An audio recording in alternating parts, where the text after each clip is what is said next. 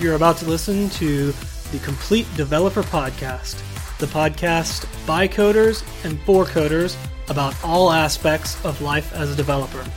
I'm Will, the curmudgeonly experienced developer. And I'm Beej, the optimistic newbie developer. Welcome to another episode of the Complete Developer Podcast. Before we get started, Will, what have you been fighting this week? Not all that much, to be 100% honest. I've had I'll say I've had a relaxing week. It's been a bunch of little stuff. Yeah? And of course, you know that you and I started a project here fairly recently, and we've been kind of pair programming on that.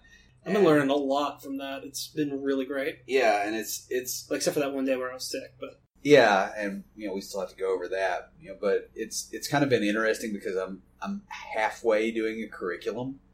So like I'm intentionally making mistakes as we go through, and then we go back and we fix them. But then, of course, there's always the fun of, oh, hey, I found this weird bug in Hibernate.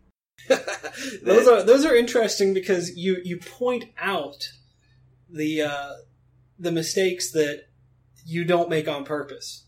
Yeah. Like when we found a bug and it took like an hour to fix it. It was closer to two and a half, I think, wasn't it?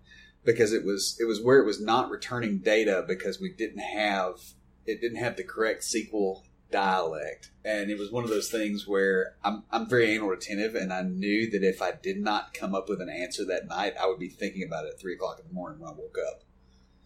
I'm like that too.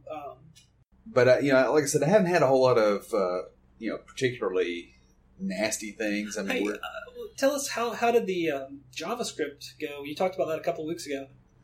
Which JavaScript? The obfuscated JavaScript that you were going to get to see the source code on? Yeah, the obfuscated JavaScript was with a HTML control, HTML editor control that we were using, and we actually threw that control out. I'm in the process of ripping all that crap out. Nice. But then when you said obfuscated JavaScript, I had to think because the control that we're using to replace it also has obfuscated JavaScript, but they also don't have the nasty bugs, and so I'm not having to get into it good. quite as much. I mean, there's been a little bit of that, and there's always going to be a little bit. JavaScript is always open source, but sometimes you can't read the source. But yeah, I did kind of have a little bit of a slugging match with it today, and I'm hoping that the folks at the control vendor can help me out. I've already sent them a bug report. You don't request bugs. I've already sent them a bug report because we have something in there that is periodically deciding to just give up and close a socket. You told me about that earlier. Yeah, it's just like, hey, here's a load of data I want you to process, and something in the middle goes, socket denied about halfway through, and it just flips out, and I don't know if it's something in the environment. I can't get any kind of stack trace on it. All I see is the event log entry and failure at the other end. So it's probably something stupid. It's probably some little configuration thing, I just don't know. And so I've been dealing with that, but it was quickly apparent, within like 20 minutes that, yeah, this isn't something I can troubleshoot effectively because I don't have the source. So how about you? Well, I have really been enjoying working with Linux the last few weeks. It's sped up a lot of processes because I don't have a lot of stuff running in the background. It has caused some other issues, like you and I were fighting with it on getting me hooked into the our VPN, and I still haven't gotten that working. Like I did everything that we talked about, and it'll connect, but it won't stay connected. It's like it connects and then says, oh, there's nothing here, so disconnect. Yeah.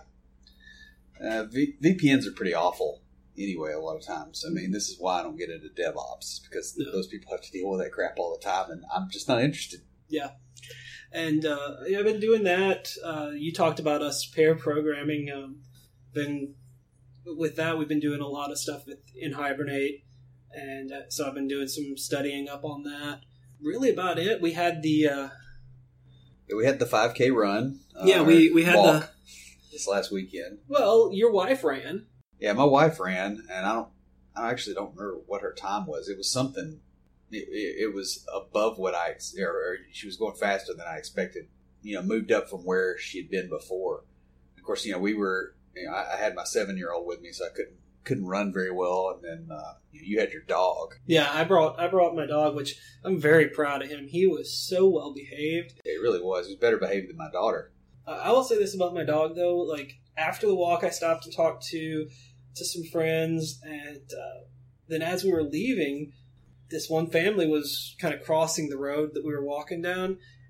They had a little kid, probably a year and a half, probably not even 2 years old, and he wanted to pet the dog. And so I told my dog, sit, and he sat down, and he let the little kid just walk up and pet him. I was so proud of him for that. Yeah, my dog that wouldn't have gone well. Or at least my younger dog. The older dog wouldn't have cared, but then she wouldn't have been out there walking either. So the walk went well. I think our team raised a pretty good amount of money. You can see some of the pictures if you go to our Facebook. I went back home and slept for several hours, and then got up and played Kerbal for a long time. That game eats your time. Yeah, well, it's better than what I did. I went to war against the wasps on my back patio. There's like 1,000 red wasps back there, or close to it. I mean, it's probably not really 1,000. It's probably like 700 or 800. I had to get them up with a shop vac. I used 4 cans of wasp spray. It sounded like it was raining. All these wasps decided, hey, Will's patio is where we want to go to die, and they did.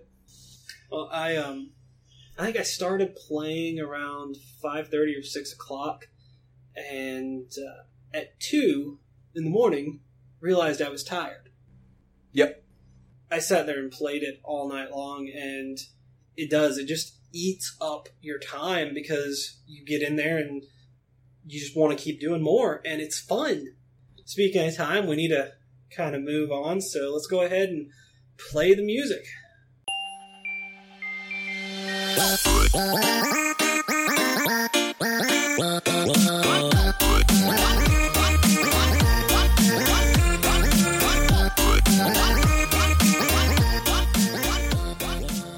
For this week in IoTs, I want to tell you guys what happened. So I have my Raspberry Pi. It's a really cool setup at home where I've got my laptop and an extra screen, and then we got a little small digital TV that I've got the Raspberry Pi plugged into, 2 keyboards and 2 mice, and wow, it's fun. It's a fun little setup. So I'm on the Raspberry Pi. That's probably like 3 weeks ago. No, 4 weeks ago now. 3 weeks last week. 4 weeks ago now. I started installing different things. I've been spending a lot of time on it. I just put a lot of stuff on there and kind of filled up the little 8 gigabyte card that came with it. So it had the Noobs Raspbian on there. And that did not allow me to adjust the partition. Yep. So it was full. I could get in and I could run anything I wanted from the command line, but I could not get into the GUI. What version of Linux or what distro of Linux is that based on? It's based on the Debian.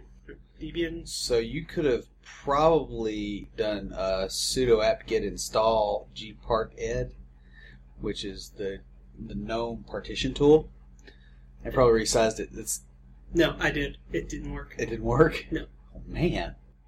That's what I was saying. The Noobs, guys, if you guys are brand spanking new to Linux, Noobs for the Raspberry Pi is great because it handles so much stuff that you would have to do on your own. And it was great for me very first starting out. But as I kind of filled the disk, it became a problem. So I was having trouble removing stuff, and even after I removed it, it still said disk was full. But I spent about 3 weeks, probably 5 or 6 hours a week. I mean, I didn't spend a whole lot of time because I was busy with other things, but I put some time into it and just fought it and fought it and fought it. And usually what I would do is I would get on, I would try something just like Will had said, and it wouldn't work. I'd get frustrated, and I'd just use the command line to do what I wanted to do anyways. That's the nice thing about it is I could still use the command line, and I could still get into Scratch. So eventually, I just got fed up enough with it that I said, you know what? Forget this. I'm just going to completely reinstall, and I'm not going to do the Noobs. I'm just going to do the Raspbian. The Noobs is Raspbian, but it's like... It's softened up. Yeah, exactly. So I did. I reinstalled with the Raspbian, and it's worked fine ever since. Cool. This episode is titled, "The Customer is Not Always Right." And we're going to start discussing this from a business perspective, which you'll find bleeds over a lot into the software development perspective, because honestly, even in software development, we're still trying to serve a customer base. It's just a little bit, there's a layer of abstraction in most cases. Yeah, that's a really good way of putting it. I'll be honest, I wrote the show notes for this, and when I started looking up the topic, you guys know we do a lot of research, and by research I mean Google. But wear Google out. We do. But when I was on there looking stuff up, basically I found a ton of stuff specifically for business, but almost none for developers dealing with customers, because we really don't directly deal with customers in our role. Well, we don't recognize that they're customers. There is that too. What we've done is we've taken the plethora of information on how to deal with customers from a business perspective, pulled out the things that really apply to both business and development, and we're going to present that to you guys as the base for the episode. So to start off, everybody's heard the phrasing, "the customer is always right." That was the base for the title of the episode and the base for a lot of the blogs that we found. And we're going to start off with "the customer is not always right." And some of the reasons why the attitude of the customer is always right are bad. From the employee standpoint, it makes employees unhappy. It kind of puts them in an adversarial position against the customers and against management, because management in that system is trained to always side with the customer. Right. And I think a lot of people have been in this situation. If you've ever worked retail, that's the first thing you hear is the customer is always right. And you'll still see this in the development community a lot with, okay, the employer is always right. And yes and no. It's not quite that simple. Yeah, you're right. And that's where a lot of this is coming from, is that may apply a lot of the time, but it's not a universal rule. And it can be frustrating for management, too, because they recognize that even though money is the bottom line, it's not everything. And that some customers are just bad for business. Right. I mean, everybody's had the experience.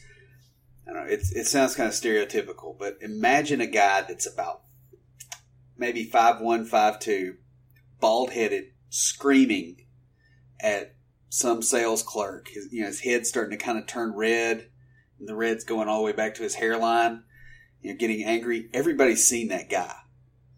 That guy lives in every town in this country. And we can all visualize him. Is that guy right? Well, no, he's not. And part of the thing here with talking about the customer always being right is that statement does not include time. The customer is always right at the end. Because he's the customer and he's paying us money. So we have to make him right if he's wrong. That's a good attitude to take towards that policy. Right. The customer is eventually right. It's sort of like a database being eventually consistent. That can apply in a lot of situations, though sometimes you just got to let customers go. Some customers are bad for business. There was a lot of anecdotes in the material I read, and one of my favorite came from the CEO of Southwest Airlines. They kept getting complaints from a particular woman that would fly their airline and then complain that they didn't have a first class section and didn't serve meals and didn't have a seating chart, and basically complain about all the things that made Southwest Southwest. The Right. reason they were the way they were. Little bitty packages of peanuts. Yeah. And so it finally got to the point where it reached the CEO, and he handled it very simply. He said, "Dear Mrs. So-and-so, we will miss your business. Yep. Love, Herb."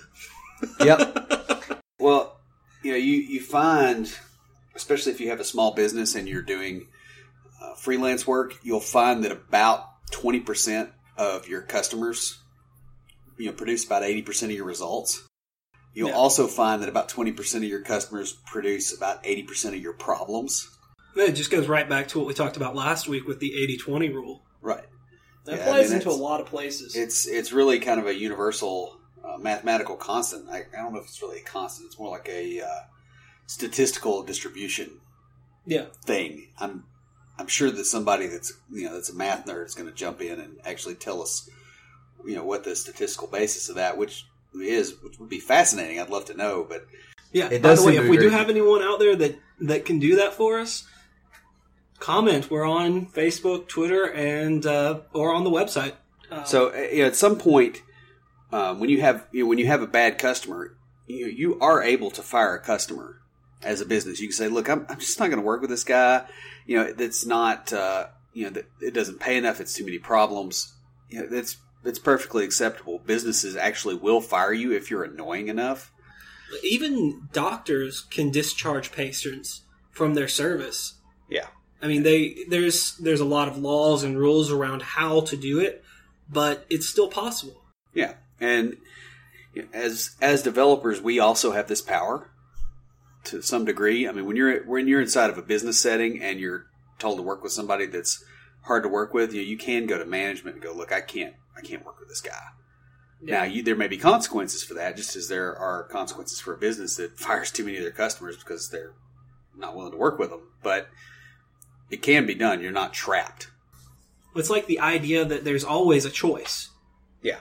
I mean, it may not be a good choice, and it may have consequences you're not willing to deal with. The repercussions of saying that to management may be worse than having to deal with that person. Right. And then leaving it alone can also be worse as well, right? I mean, if you choose not to decide, you've still made a choice. Exactly. Like the song says, right?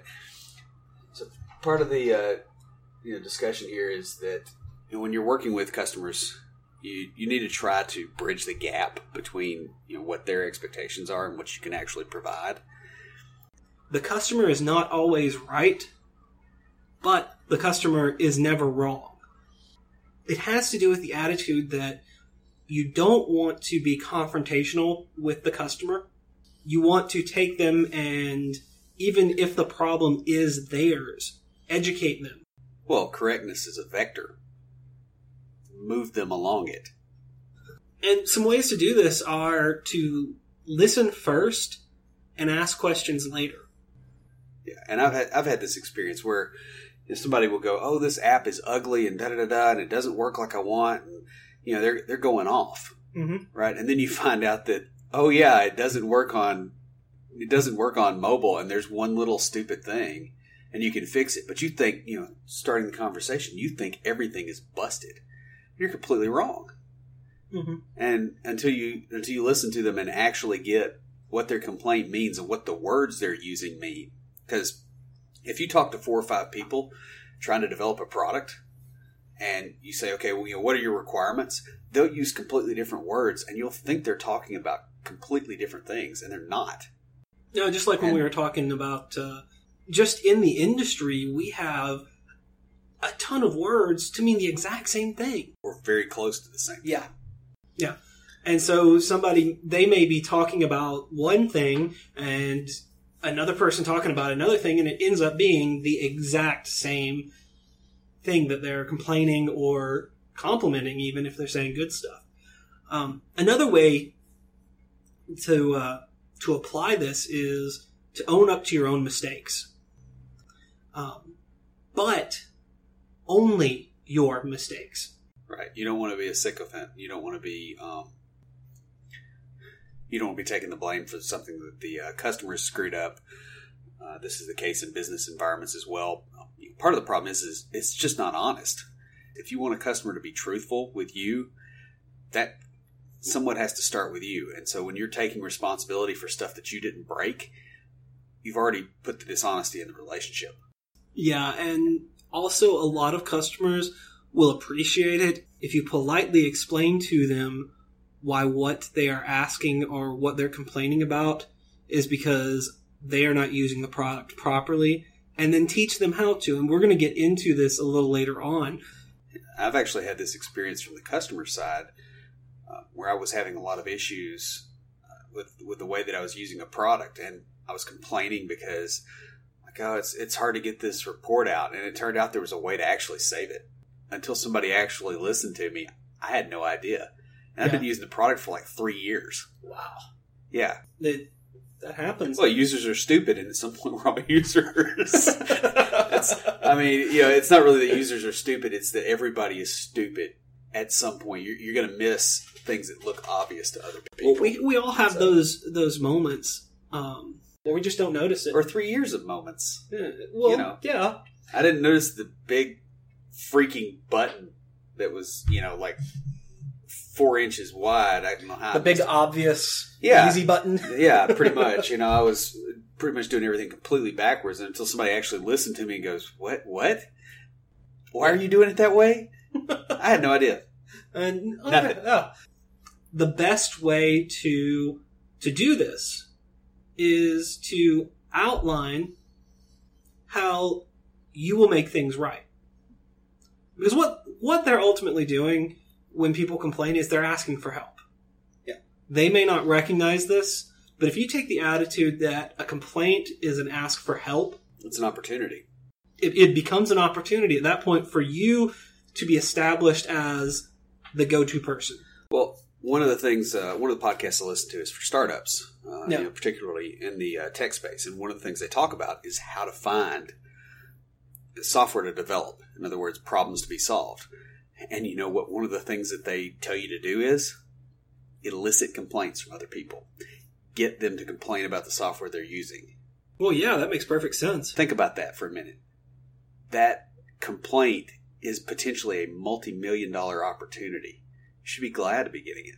Yeah. Now, granted, it sucks hearing it, especially if it's about something that you built. Mm-hmm. But the fact remains that there's an opportunity to lock in that customer and make them very, very happy and bring some more money in. Yeah. And potentially you'll find a lot of customers are very abrasive at first. And sometimes when you win those people over, you've got somebody on your team that's way better. Yeah. Sometimes you have a sociopath too, but most of the time, honestly, once you've proved yourself, mm-hmm. A lot of people really cut you a lot of slack, and it's way better. Exactly. Now, we've been talking a lot from the business perspective, and you guys might be thinking, well, I'm a developer. What is this? I don't deal with customers. What does this have to do with me? So let me ask you, who is the customer anyways?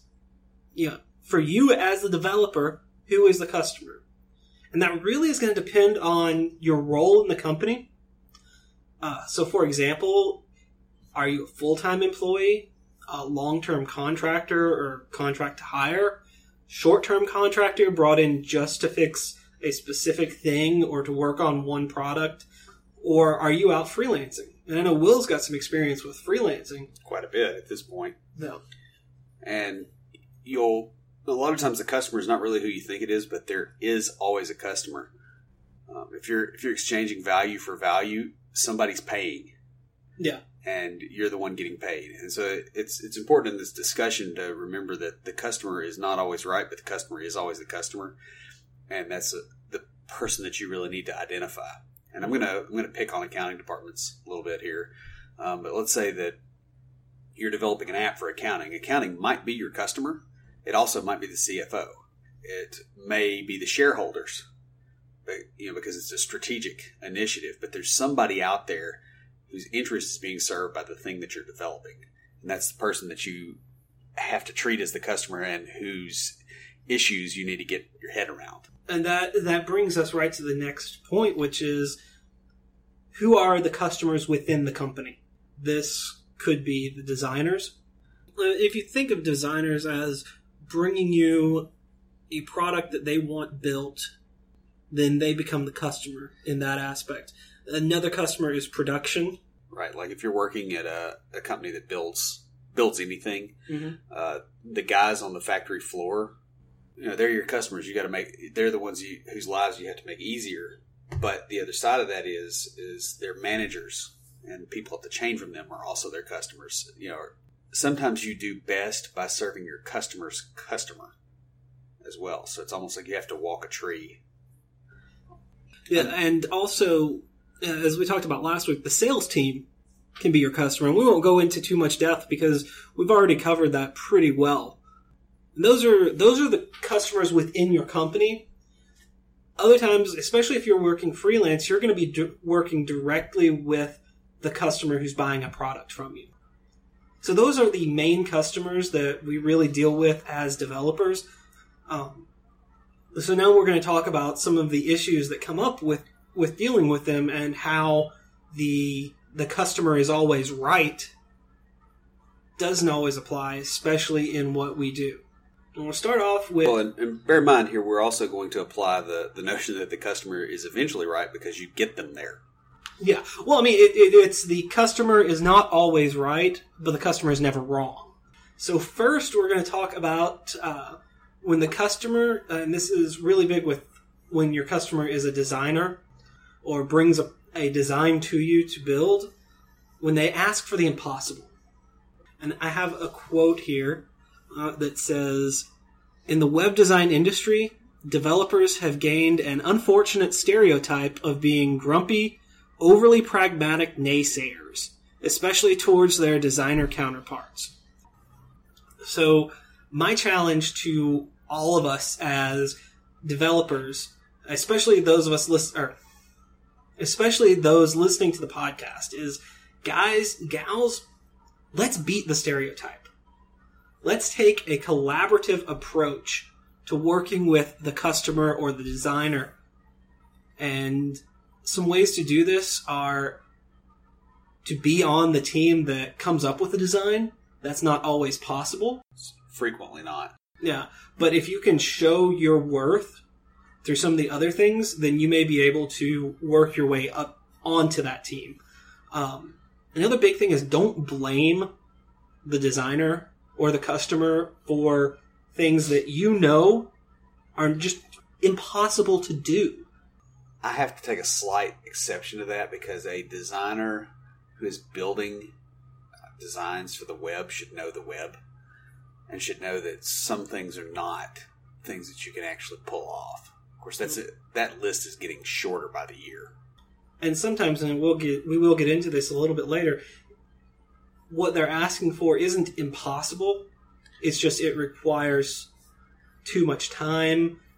It goes against best practices, or you guys remember Will talking about technical debt in a previous episode. It just creates too much technical debt to do what they're asking. Right, and I actually ran into some stuff like that today where, if I had been designing the page in question, from the get-go, no problem. Could totally do it, but because of the way that it was already built, what I had to do that should have been, 30 seconds of work ended up being 24 hours and counting. That's because, insane. it was, the code had a lot of hands in it. So sometimes you have to kind of work with the designer a little bit and go, okay, we could do this if this was new, but we can't do it now and maintain, keep it within the scope of the timeline. Yeah. And that's usually the way that you want to word that. A lot of times the designer will be like me. I know something's possible, so I'm going to go out and find out how to do it. But the designer, that's not their job. Their job is, I know this is possible, so I'm going to put it into my design because it really flows with this or it works well. But they don't realize, yes, it's possible, but it takes this much. Or it takes this much in your environment. And when you get it to the point where you're explaining to them what the cost of building this actually is, a lot of times they go, well, crud, I could just do it this very slightly different way and it's all good, and it cuts the timeline and everybody's better off. Exactly. But when you don't start out adversarial, yeah, it typically works a lot better. When you take the attitude of listening to their idea and not immediately going, no, I can't do that, but saying, okay, what are you really trying to get here? Right. And listening to them. Almost Together, as if you can look for a solution. Let me stroke my beard and say, it's almost like the way you would act if you were on the same team. You mean designers and developers are on the same team? I know, dogs and cats living together, mass hysteria. What Will has basically said is listen to what they have to say and what they're trying to do, and then take time to explain your reason. If it's a designer that knows code, which most do nowadays, you can talk to them in code about it, but if not, explain it in layman's terms. Like, don't talk over their head if you know that. Yeah, for instance, if you're talking about browser compatibility, talk about electrical plugs, European plugs and US plugs. They don't work together. Okay, you plug one into the other, bad things are going to happen. You can use these examples to explain what you're talking about, and by doing that, what you'll end up doing is setting yourself up as a resource for those designers. So when they have an idea that they know is possible, now they think, well, let me go ask him so I don't have to redesign this. Yeah, so I can build it in initially and not waste my time. If you respect their time, that it becomes very valuable to them. Yeah. So another thing that'll come up is scalability. A lot of times designers will say, "Hey, this would be really cool if this app kept in constant contact with the server and you kept everything live and up to date." Well, it's not really their thing to think about. Okay, what happens when we have 1 million users doing this? The server farm catches on fire. And so sometimes it's simple explanation of going, okay, well, we can do this, but we're also going to have to re-architect. We're also going to have to split it out in multiple servers. Our hosting costs go up. Instead of it being, $100 a month, now it's $2,000.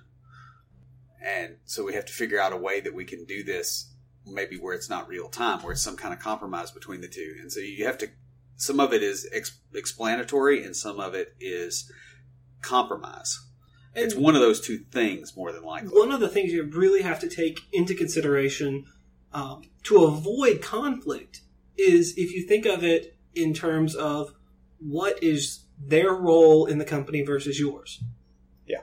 With a designer, their role is to come up with really cool looking or neat ideas, innovative ideas, and bring them to you to build. Our jobs as developers is to be the pragmatic one, the practical one that says, okay, this is possible, we can do this, this is just not possible, or this is what it's going to cost. Right. And honestly, if all else fails, refer to management. If you're saying this is what it's going to cost, and they're saying we still want it, just push it off to management and say, hey, I'll do it, but this is the cost it's going to be. Yeah, and please, when you do that, apologize for interrupting their solitaire game. Now, another thing that'll come up when you're dealing with production, so it's a little bit different when you're dealing, for instance, with factory employees or people that are not necessarily technically savvy. Mm-hmm. You have a little different set of expectations, especially when they're under a lot of pressure. For instance, a factory line. If something slows down that line, it really racks up the cost really, really quickly. Oh, yeah. If you shut down a factory line, you're going to get canned. I would suggest that if you haven't worked in a factory setting, then go take a tour of one. A lot of places here in Tennessee, you can take a tour of Nissan. Yeah. We did that as kids. I was up in Pennsylvania last year, and y'all know I'm a big Harley fan. I was in York, Pennsylvania, and actually got a chance to tour the Harley factory there. And I could see exactly what Will's talking about. Whereas if something slowed up the line, that didn't just slow up the people working in that part, it slowed up the entire production. Right. And then you think, okay, I have 1,000 people working here, and there's 800 people down the chain from whatever this slow spot is. You have 800 employees working at suboptimal levels. It's a similar thing to when you're dealing with software products that are involved in a safety or security type situation. If it creates a risk with the substantial economic penalties that come out of that risk, there's no way. You don't have that leverage. You can't push those people around. So you've got to figure out some way to get going in the same direction as them. I think this really goes back to a matter of respect and taking the approach of let's work together to solve the problem rather than you're complaining and I'm arguing with you.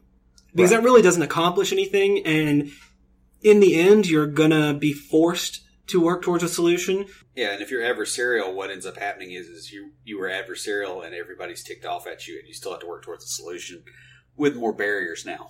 Exactly. That you built. Another side of production is when you are working with a software company and you have system administrators. Yeah, and DevOps has gotten to be a big thing where they try to blend the two things, which I have very mixed feelings about that, because my impression of what goes on in the server room is a little bit different, because I maintain my own servers. I've maintained other people's servers, and I would not like to do that on top of development. Those are two really, really different industries. They really are, and I found this awesome blog post, basically called Vampires versus Werewolves. And I'm going to read you guys a couple of excerpts from it just because it's awesome and you got to read the whole thing. Because it's fascinating, and it explains exactly exactly what Will is saying. Programmers are like vampires. They're frequently up all night, paler than death itself, and generally afraid to be exposed to the daylight. Oh yeah, and they tend to think of themselves, or at least their code, as immortal. System administrators are like werewolves. They look outwardly ordinary, but are incredibly strong, mostly invulnerable to stuff that would kill regular people, and prone to strange transformations during a moon or outage. When you're working with these sort of people, especially the sysadmins that are keeping a running product running, the victories don't really happen when you're actually engaging with them. The victories happen before that. Exactly. So you have to prepare, and you basically want to have all your ducks in a row, all the pieces they need to get it, and it just be smooth. That's really all these people want from you. And if you provide that, they love you. And if you don't, you are the cause of their headaches. Because when it's 3 o'clock in the morning and you're trying to roll out patches to 10 different servers and do a rolling thing, where you're calling your hosting provider and say, hey, take this out of the, take this one server out of the load balancer, and I'm going to fix this box and then put it back in the load balancing rotation, and then let's go to the next one. When you're doing that at 3 o'clock in the morning, you don't want any crap, because you're probably still going to be coming in at 10 the next day. And so, being aware of what these people's constraints are really will help a lot, and being prepared in advance. This is how you deal with this type of customer. In a way, it's kind of like working with designers, but the roles are reversed. Yeah. The system administrators can be a great resource for you to produce better code, because they can tell you what works, what doesn't, and how they fixed it. Yeah, and also, be sure and instrument your stuff. Be sure to have logging, all those little tools that nobody ever thinks about until they get to the end of the product and they try to slap it on. Mm-hmm. Like that should be in there from the beginning, because you are trying to serve. They're one of your customers, and this is one of those things that kind of feeds back into the whole development thing, right? Your DevOps people are your customers. The people, your users, are your customers. Your users' managers are your customers. Your manager is your customer. Other developers 6 months from now are your customer as well. Right? You've got to. It's a multivariate optimization problem. You've got to keep all these people happy, because the one that you denigrate or you ignore is the one that's going to burn you. So now another group that comes into the mix, and we discussed this, is management and your sales team. We hit on that a little bit last week's episode, and And what you kind of run into is the difference between that's not how I would have done it versus that's wrong and needs to be refactored, rewritten, or reassigned. And sometimes you don't know what they're asking. Sometimes they're just saying, hey, it's not the way I would have done it, but all right. And sometimes they're saying, that's not the way I would have done it, and you need to redo it. Yeah. Well, and it depends on who the customer is. Yes. If it's another developer, the product that you are giving them is the code. Exactly. And so they're not happy with it. Whereas if it's management, the result, the product that you're giving them is the results they get. If it's the customer, it's probably the user interface plus the results. With the management, I would think it has a lot to do with where your manager's background is. Because a manager with a coding background, they're more likely to mean it needs to be redone. There's a lot of times when they're a manager with coding background, they've been out for a while. And so if it's not the way that it was done in C, they're not happy with it. And that can be an interesting problem when you're doing modern object-oriented programming in a scalable web environment. Yeah, I can see that being an issue. And you can see it from the look on my face. I know that listeners can't see this. I've had that experience, and that can be a little interesting to navigate because you don't want to insult them and go, yeah, we don't do it that way. I don't churn my own butter. Yeah. And trying to put that in a way that's non-offensive can be kind of tricky, especially for me. Okay, so that is a great example for this section, and I really like it. So let's say we're in that. How did you deal with it? Let us know. Give us some good ideas for when that comes up.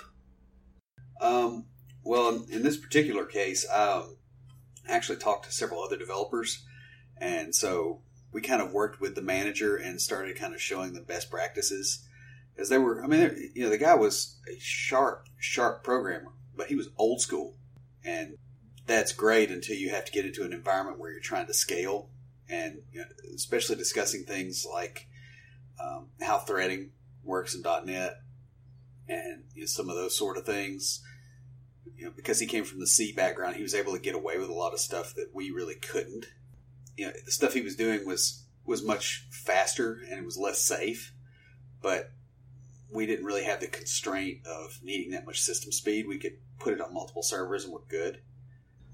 And that worked out to be cheaper than going, okay, let's over optimize this where it can run on one server. Because bear in mind, we've got load balancing anyway. So split it onto two servers. Because you're already paying for that. You have to keep the thing up. So it's not really, it wasn't enough difference to hurt. And so we were able to kind of quantify that. Now that's a big thing with working with managers is when they ask you to do something like that, coming back with a quantifiable reason. It goes back to what we said in the first episode where you want to talk to the manager and repeat back what they say to you, and sometimes buy yourself some time by saying, let me get back to you on that. Let me run the numbers and see, and things like that. So yeah, and that can work well. I guess the way I try to look at these sort of things is sort of like a car accident. When you're reacting, you're already hit. More than likely, you're going to collide with something. Whereas if you're seeing it up the road and you're seeing this guy swerve back and forth across lanes, you take a different route. It's one of those things that a little bit of preparation beforehand is a lot better. Like I knew the boss was a C programmer, and because of the code I was having to deal with, I knew that he wouldn't like it. And so I already had my ducks in a row when an issue came up. And I was like, oh yeah, I was looking into that. And then I looked at this, and this seemed to... Okay, that makes perfect sense. I didn't have the background of you already knowing that he was a C programmer. But yeah, when you already know that, well, if you that's just wise to have that in preparation. You want to know the people you're working with and for, because there's the social aspect of it, and I know not everybody is as socially outgoing as us. However, knowing those backgrounds can make it easier You should have a pretty good idea of, this goes back to the whole thing of who is my customer. Okay, the customer is not a placeholder. It's not sales. My customer is Brian in sales. Exactly. There's specificity here, and the reason that you want to do that is because it makes it easier for you to visualize what you should do next. And it also makes it easier to pull an allegory out of your backside like I do all the time. That's very true. When you know your audience. Right. When the customer becomes a person and not just this abstract customer out there, that's another very important thing in working with them, because the whole idea here is not the customer's always right and we have to do everything that they want and bow to their every whim, but it's also not the customer's always wrong and we have to force them to do what we think is right. It is they have a goal and our job is to help them reach that goal. If we can. If we can, yeah. And if not, you forward them on to someone else who can. Exactly. But you don't try to change their goal. And dealing with management and sales too, building trust with the management can be very crucial to this. And you can do this by just doing what you're asked to do. Even if you disagree with it, do what they ask. And then once you've built that trust, then you can start talking to your manager and saying, I don't know about this or things like that, because they've got that trust in you. Right. And one thing you'll notice is this podcast title is the Complete Developer Podcast. But if you'll notice, there's a whole lot of sales stuff in here. That's because that's where we think most developers are sort of incomplete. I can agree with that. Coming from the sales background that I have, the friends I have in the development community, and I do have quite a few, that's one area that most of them ask me questions about. Yeah, because they just, we don't have it in our head. And honestly, having appropriate sales skills can really, it makes it where you can get on projects that you find more interesting. It's not something that you absolutely have to love. It's just you have to understand it and be able to use it as a tool. A quick example, you guys. Will and I have known each other since college. However, after college, I moved out to East Tennessee, and we didn't see each other for, 4 or 5 years?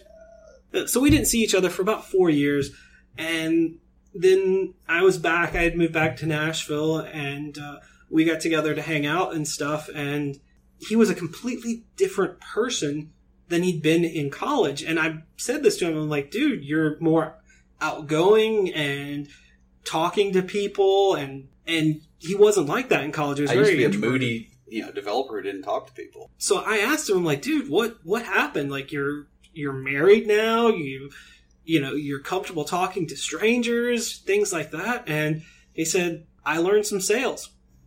Pretty much. The last thing when dealing with managers and the sales team, and I know we've talked about how sales can really help us as developers, but it's also knowing our boundaries. Our job is to code. Theirs is to manage or sell.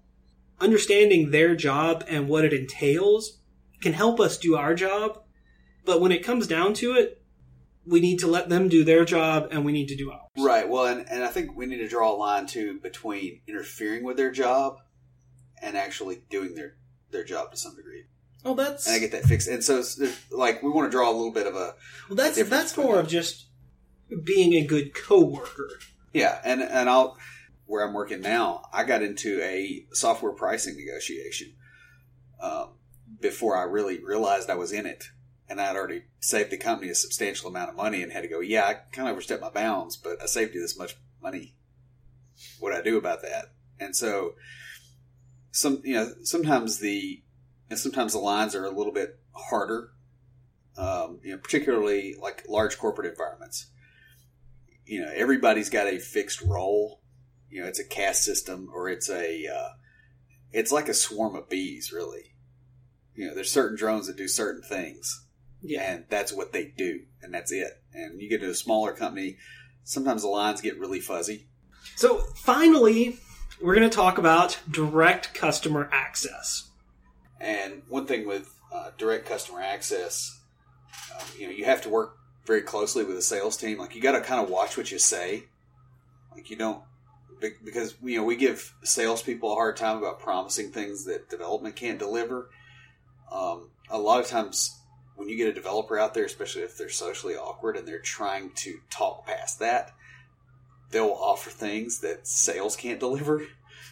Exactly. And, oh man, I mean, you don't want to be in that position at all, because, you just gave away, oh great, now we're, this is we're gonna make next to nothing on this, because you knew what the input costs were, but you didn't know about all these other things. And, you didn't give us any slack in the negotiation. They actually talked us under the break-even point. Yeah. And that can happen. So, you don't throw numbers out there. One thing that comes up is that you're not the user. So when you're trying to explain things on behalf of the user, which you frequently have to do with clients, because some clients don't know who their customer is. In fact, it's a surprising percentage of the people that you're going to be dealing with don't. Also, sometimes part of your job is to anticipate what the user wants. Example of this is, as I've been learning, I've taken the things that I've learned and I've turned them into little games for my nieces. And so I am anticipating what they will find fun to play. Now, I'm very, very childlike. I feel like I have a good idea on what's fun, but I'm not the end user. Yeah. I'm nothing like the end user. Well, I'm a bearded dude in his 30s, and the end user for that are preschool girls. Yeah. So I try to get them flowery, fun stuff, and sometimes they like it, and sometimes they don't, and they let me know. It's like Christmas. I mean, sometimes you buy the kid a present and they love it, and sometimes they play with a box. That is very true. And users are really, especially, developers and salespeople both have a tendency to think the user wants the toy when sometimes they just want to play with a box. Well, I mentioned earlier that I've been playing a lot of Kerbal lately, and they have a career mode and they have a sandbox mode.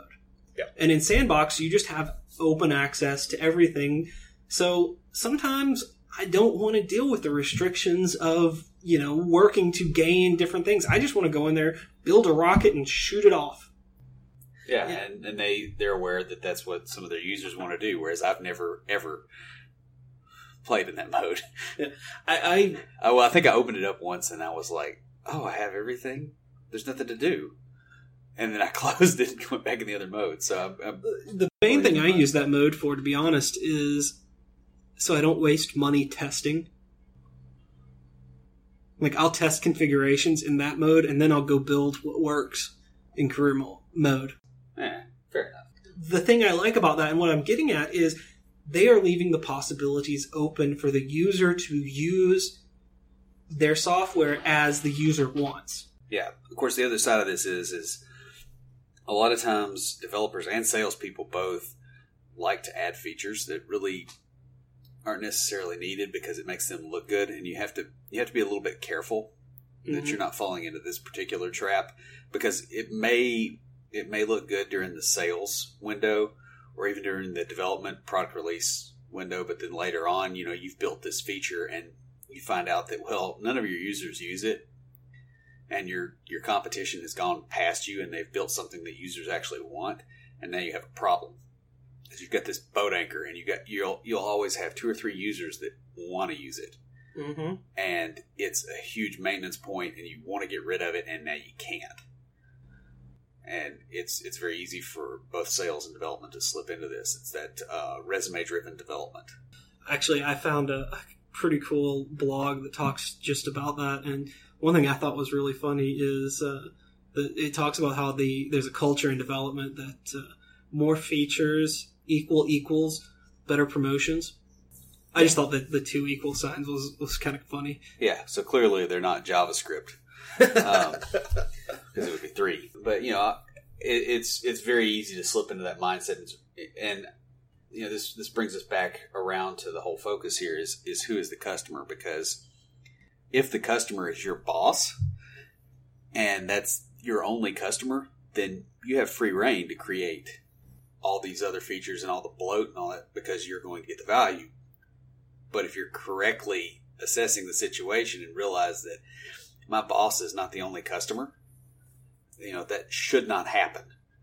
Wrapping this all up, that's kind of what this boils down to, is what you have to do is look at what does the customer, the user want, what are they going to use, and sometimes you're wrong. Sometimes I'm wrong in what that is, and that's when you get customer complaints. Sometimes the user or the customer wants to use the product in a way that is not possible or not feasible, and that's when, as developers, we have to take on the role of explaining that without being rude, basically. So with that, Will, what do you have for us for tricks of the trade this week? Well, today I've got a piece of software that I think we may have actually mentioned it in one of the health episodes where we were talking about sleep problems. Yeah. It's Flux. And what Flux will do is actually turn down the blue component on your monitors. And it dims your screen, and it does it based on time of day. Like, you tell it where it is, or where you are, rather. And based on the time of sunset, it'll drop the blue out on your screen. And this will keep that blue color from causing you to reduce your melatonin production, which, of course, interferes with sleep. So it's that's a neat actually little, really good. I don't remember talking about that, but you might have mentioned it. I might have mentioned it, and it might be something that we cut out too. So there's that. But anyway, it runs in the taskbar, and you can set it for kind of how bright and how dim you want it. Different times of day. So you can use it to make your monitors just dimmer in general if you want to do that. Like when I had newer monitors, the whites were really painfully bright. And, they've now burned in a little bit better, and it's not so bad. And so it was good for that. But it's neat, because you can tell when the sun's setting because you can watch the color temperature of your monitor fall. That's kind of cool, especially when you're like in your office, which is in the basement. Yeah. So it gives you an idea of what time of day it is. Right, because it's always the same down here. So it's a pretty good little tool, and I think this, along with some other things, will help people get some sleep.